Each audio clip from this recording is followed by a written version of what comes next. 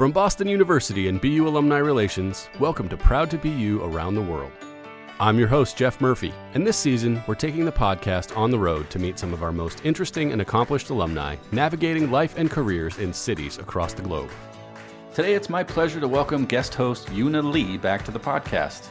Yuna and I work together in the alumni office where she oversees our efforts to keep alumni in Asia Pacific connected to BU and to each other.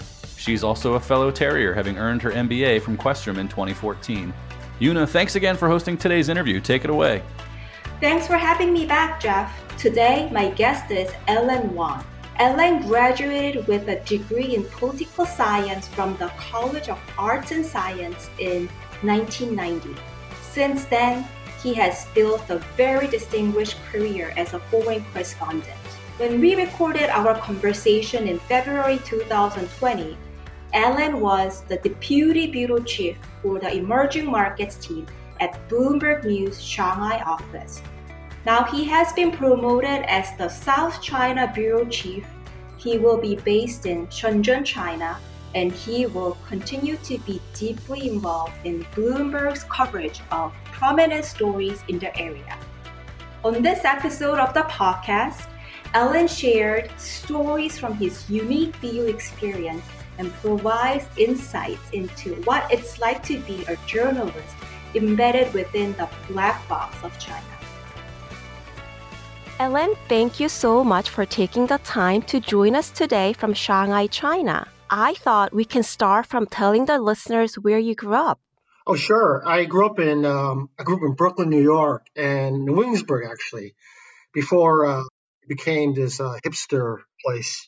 I went to a public school, PS 132, and it was mostly Black and Hispanic kids. My parents transferred me to a Catholic school where there are all these white Italian kids, so it was quite a shock.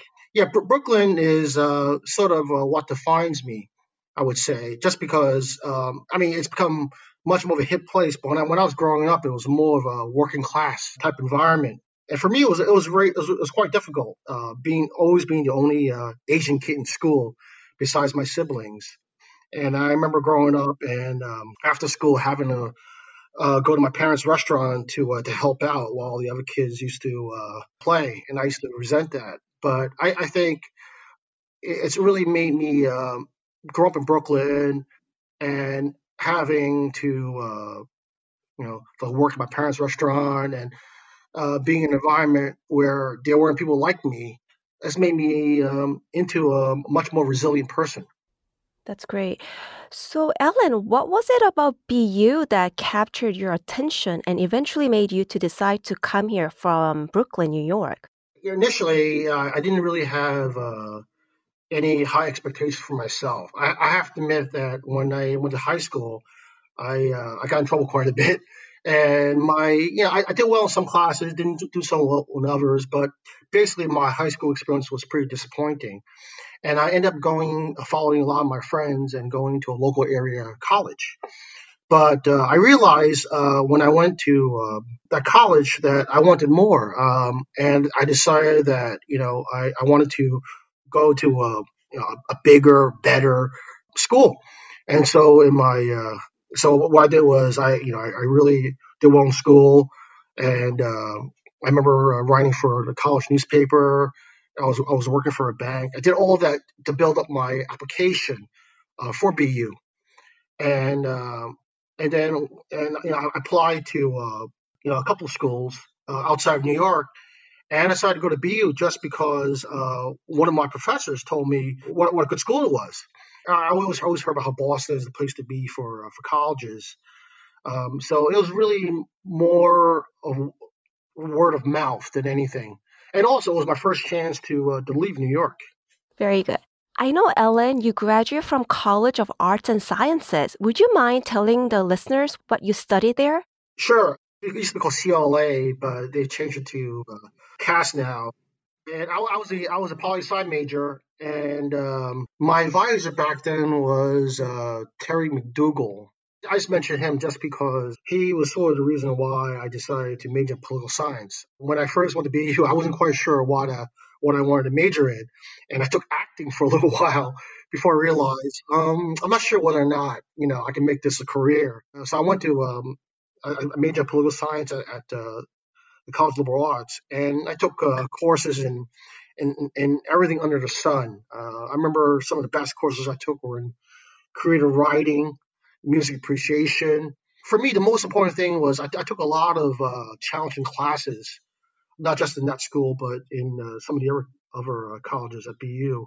I remember taking calculus and what else? Some other like some molecular biology, and I did just to sort of stretch out the brain a bit, sort of test myself.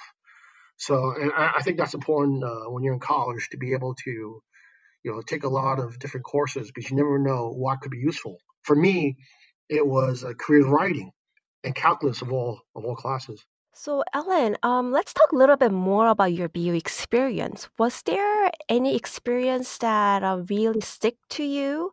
Maybe did you ever took a study abroad program, or was there a faculty, staff, or a fellow classmate who was most influential to you? I had a very untraditional college experience. My first year at BU, I really studied a lot. I kind of regret it a little bit just because, I just spent a lot of time in the library and I needed to just because I felt when I graduated from high school, I was unprepared relative to my peers. But then after a while, I started getting more comfortable, especially in by my junior year. I decided to intern in Washington through the BU legislative program. And I remember working for a congressman. And it was just an amazing experience, just to see how politics is practiced. And I have to admit, I partied a lot with my fellow BU students. I had a great time, and I met some great friends there. And then we started talking about maybe extending the good times. And the following semester, I applied for the BU program in Oxford, England. And my friend, my best friend, he's still one of my best friends, applied for the BU London program where he worked for a member of parliament. So on the weekends, we would just meet up and go drinking. But I remember at Oxford, it was just a really intense experience. It made me a better writer. I remember back then there were no computers or iPads. We used to have to write by longhand. And they had these tutorials where you have to, talk about your topic in depth, one-on-one with your professor. So I did that. And then, like I said, it was just, I had a chance to see the world. It was just fantastic. And I decided that it wasn't enough. And the great thing about BU was that I had a partial merit scholarship, so I was able to apply my scholarship towards my study abroad programs. So after Oxford, I went to study for summer in Shanghai, China. It was actually a Columbia University program, and it was just fantastic. Not only did I improve my Mandarin Chinese, but it was just an incredible experience. This was China, a different China, a Maoist China when people used to wear those green Mao outfits. And it was a very romantic time. I say it just because it was back in like 1988, before Tiananmen, before U.S.-China relations started to worsen. And did that for a summer. And after that, I went to Hong Kong to study at the Chinese University of Hong Kong. I took a language course. So basically, I went from one study abroad program to another for like 2 years, and BU paid for most of that. So I was very grateful, and I was able to get academic credit for these experiences. So it was a win-win all around. I got to see the world. I did well. I got excellent grades. It really prepared me well for my future career. That's really awesome, Ellen. So once you left BU, how did you carve out your current career path as a foreign correspondent? Where was your first writing job, and who have you written for? Yeah, I mean that's the funny thing about it is that I was a poli-sci major at BU, and later on I got a master's in foreign affairs and in law, but I've actually never taken a formal class in journalism. So it was kind of by fluke. And not to say that you don't, studying journalism wouldn't help you. Of course it would. You're better off having a well-rounded academic career, just being knowledgeable about a lot of different subjects. For me, like I said, when I graduated from BU and poli sci, I thought I would go to actually go to law school, and that was the plan. But then I ended up in Japan through the JET program, And I did that for 2 years. I went to Hong Kong to visit an uncle, and I decided I wanted to stay in Asia. So I did I did like a mass mailing my resume to about 100 companies, and I got several responses. And I got an offer from this Japanese telephone company, a telecom company called Uniden, and they offered me a job as a marketing manager, which I accepted. And a day before I was supposed to start, I got a call from this magazine called Asia Week. It was owned by Time back then. It's no longer around, but I didn't think I was going to get it. But they called me on a Sunday and asked me if I wanted to be a junior reporter. And the job would involve mostly fact checking, and the salary would be half of the other job that I got offered. And I accepted. And I did that for a year in Hong Kong, where I did a little reporting, but it was mostly fact checking. But that was really my first exposure to journalism. And even back then, I wasn't totally set on being a journalist. And after the year was up, I decided to go back to the States and go to law school. But before that, I did another mass mailing of my resume, and I had an interview with Reuters. So they called me in, and I don't know, I don't know why they did, because I didn't think I was very qualified. But I remember the head of Asia interviewed me in Cantonese, Mandarin, and Japanese. And so he was asking me questions in all three languages, and I was able to respond. And it wasn't necessarily that I was fluent, but basically, I guess my language skills were better than his. And then, I got hired at Reuters, and it was difficult. My first year, it was really a learning experience. And I thought they were going to fire me. And later on, I found out that the reason why they kept me on was because they thought I was a hard worker and that I had a lot of great ideas.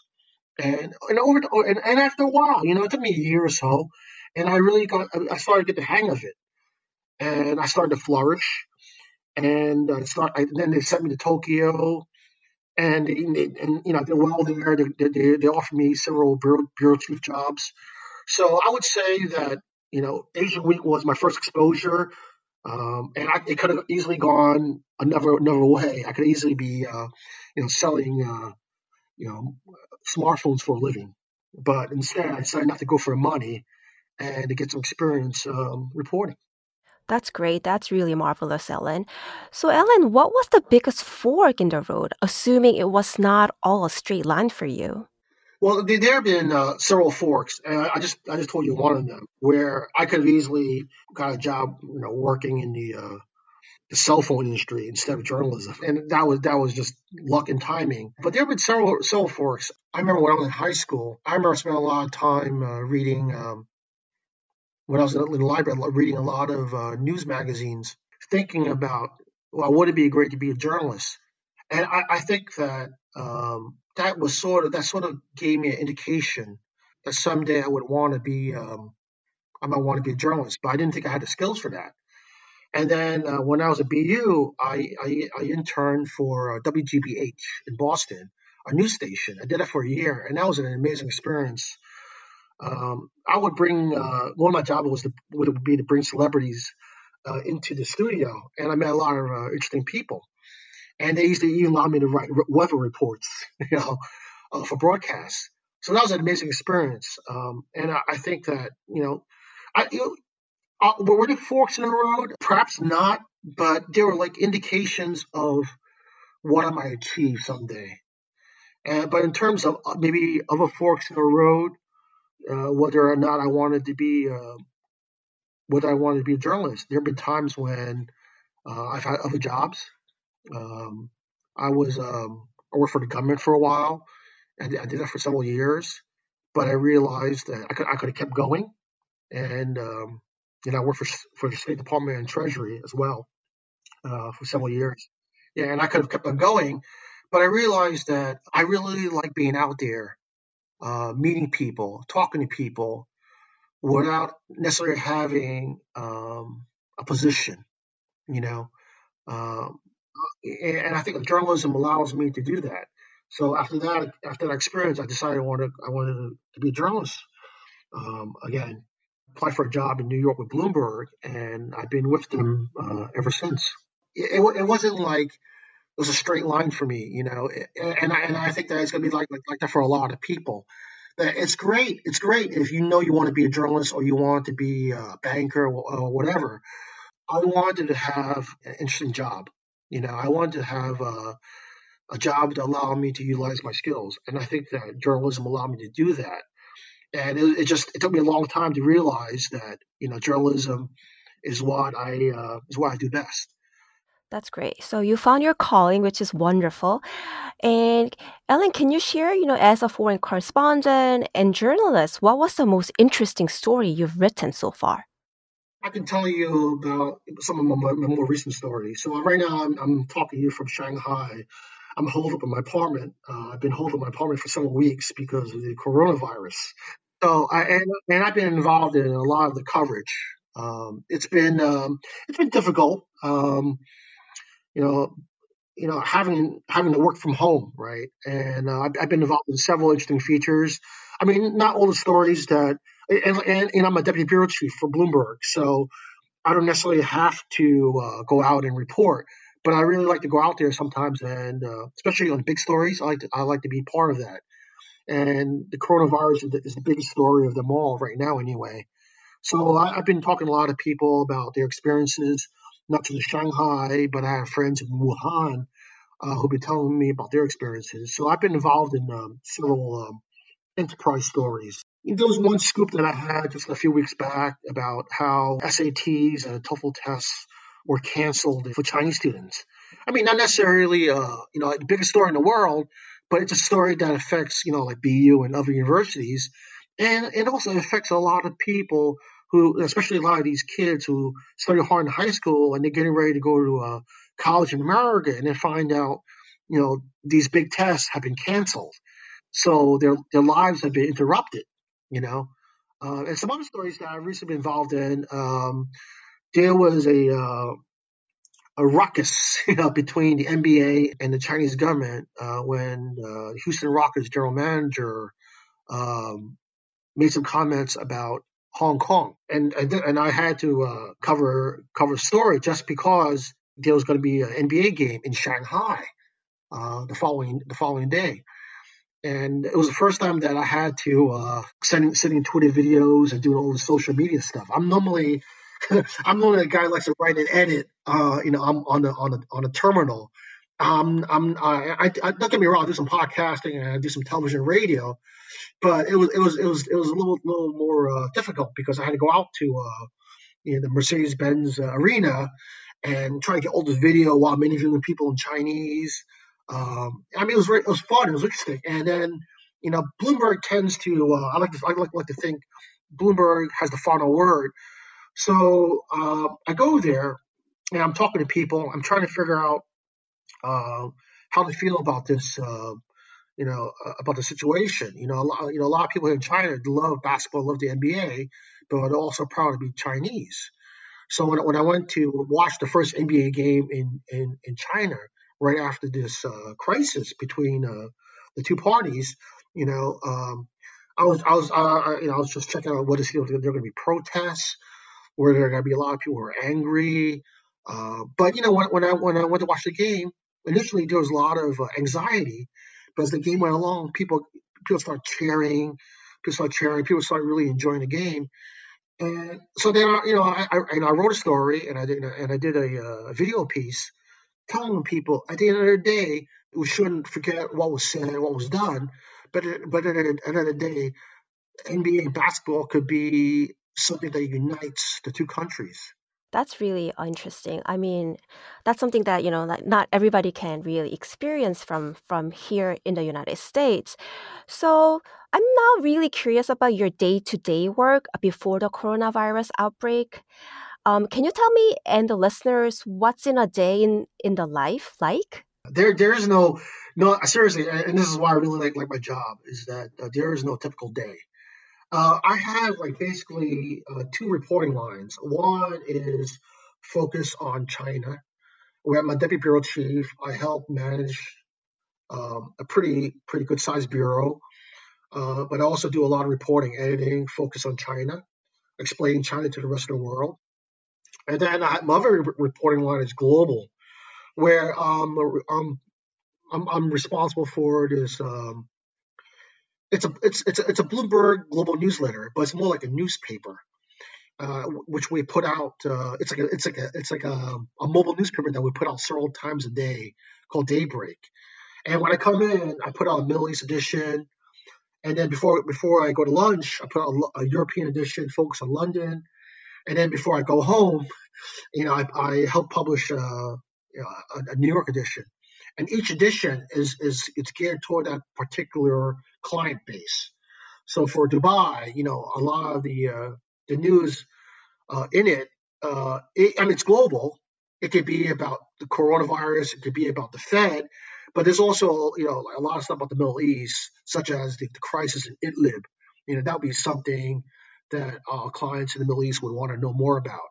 And then for the European edition, I would focus a lot on Brexit, stuff like that.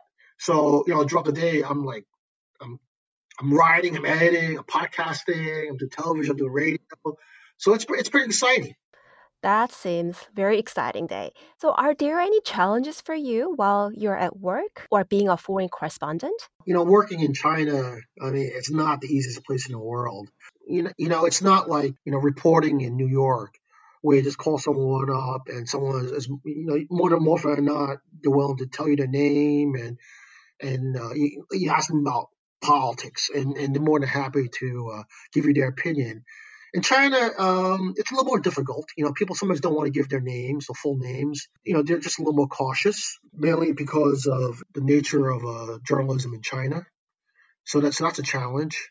But I have to say that I've never been told what to say or what to write in China. It is challenging in many different ways. But it's also very exciting. Outside the U.S., China is the most important market for us, and in some ways, it's the most important news market as well. Just because China, in some ways, is like a black box. It's really hard for people to figure out what's going on here. And my job is sort of to read the tea leaves and sort of decipher what's going on here for a global audience. And sometimes I don't even know what's going on. Okay, that's great, Ellen. What are the best parts of doing what you do?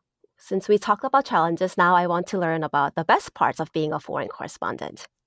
I think the best part is, part of it is like being in school forever and getting paid well to be in school. I mean, every day I come in, I'm reading a lot, I'm writing a lot, and I'm learning a lot. In the beginning, it was about it's about getting scoops and being the best reporter, being the best editor. But now that I guess I'm in the September of my career, not later. I do a lot of mentoring now. Bloomberg has a journalism partnership with Fudan University here in Shanghai, one of the best universities in China. And sometimes I teach there, and I mentor students there as well. And I enjoy the mentoring part of my job, probably more now, I guess, than than I would have been maybe in an early stage of my career. I enjoy traveling. I get to I always I spend several months. I'm not several months, several weeks a year in Hong Kong, U.S., and London. I'm working in different environments, meeting different people, talking to very interesting people. In China, like I said, it's a black box sometimes, and sometimes it's very hard to figure out what's going on. But when you do, it's very rewarding. And I think another great thing about journalism too is just the fact that you don't have a position. It's basically what the facts tell you. And with Bloomberg, we're very data driven. So you know, unless the data is there, I tend you wouldn't write it, right? You want to have the evidence to back it up. And I just compare that with maybe other news organizations I worked for in the past, where I would maybe just write something, then find data to back it up. At Bloomberg, first thing you do is you try to find the data to back it up, and then you write your story. So I enjoy that aspect of working at Bloomberg. It's very transparent, and I have to admit, it's an organization that has a very big impact all over the world. Ellen, I'm really touched that, like out of your busy schedule, you still find some time to give back to the local community by mentoring students at Hudan University. So do you have any advice for students or young alumni who's listening to this podcast and who wants to be a foreign correspondent? Sure. I think if you're still in college, I think that just make sure that you're taking a wide range of classes, and also taking like, I guess, these core classes that don't seem very useful now, but they will be in the future. And I'm saying that just make sure you're taking a lot. If you want to be a journalist, make sure you're taking a lot of English classes. It could be English literature, it could be creative writing, taking math classes, calculus or geometry. I mean, you always go back to English and math. And then the other classes that I took are really helpful. Of course, all the political science classes, economics, even acting helped me. Just because sometimes you need to sort of be able to pretend you're interested even when you're not in something. So, but anyway, I would say that just make sure that you're taking a wide range of classes in college, and then if you're finished, I think that the most important thing is college doesn't. IB prepare me very well, but college doesn't necessarily prepare you for the real world. And what I'm saying is that sometimes working can be a grind, and you need to be able to persevere. And you may not be the smartest person around, and I felt that way in my first job at Reuters. But you have to sort of make up for it in other ways by working harder than everybody else. Let's call them these intangibles. You got to be the guy with a lot of ideas, the creative guy, like me. But you have to sort of find a niche, and your time will come. It's important to be patient and to sort of be flexible, because you just never know what what your career path is going to eventually end up being. Those are golden. So, Ellen, we are end of our time. I cannot thank you enough for being on the Proud to Be You podcast with me today. Thank you. I really enjoyed it. Thanks again to Ellen for being part of the Proud to Be You podcast. Thank you so much for the work you are doing, and we hope you are staying safe and well during these challenging times. If you would like to read some of Ellen's most recent reporting, check out the link in the show notes of this episode. Great job, Yuna, and my thanks to Allen as well for being part of the podcast. On behalf of everyone on the BU Alumni Relations team, thanks so much for listening to Proud to Be You. If you enjoyed this episode, please be sure to subscribe, rate, and review our podcast wherever you find your episodes. I'm Jeff Murphy, and no matter where your path takes you, be proud to be you. The Proud to Be You podcast is produced by Boston University Alumni Relations. Our theme is from Jump and APM Music. To learn more about Proud to Be You, visit bu.edu/alumni/podcast.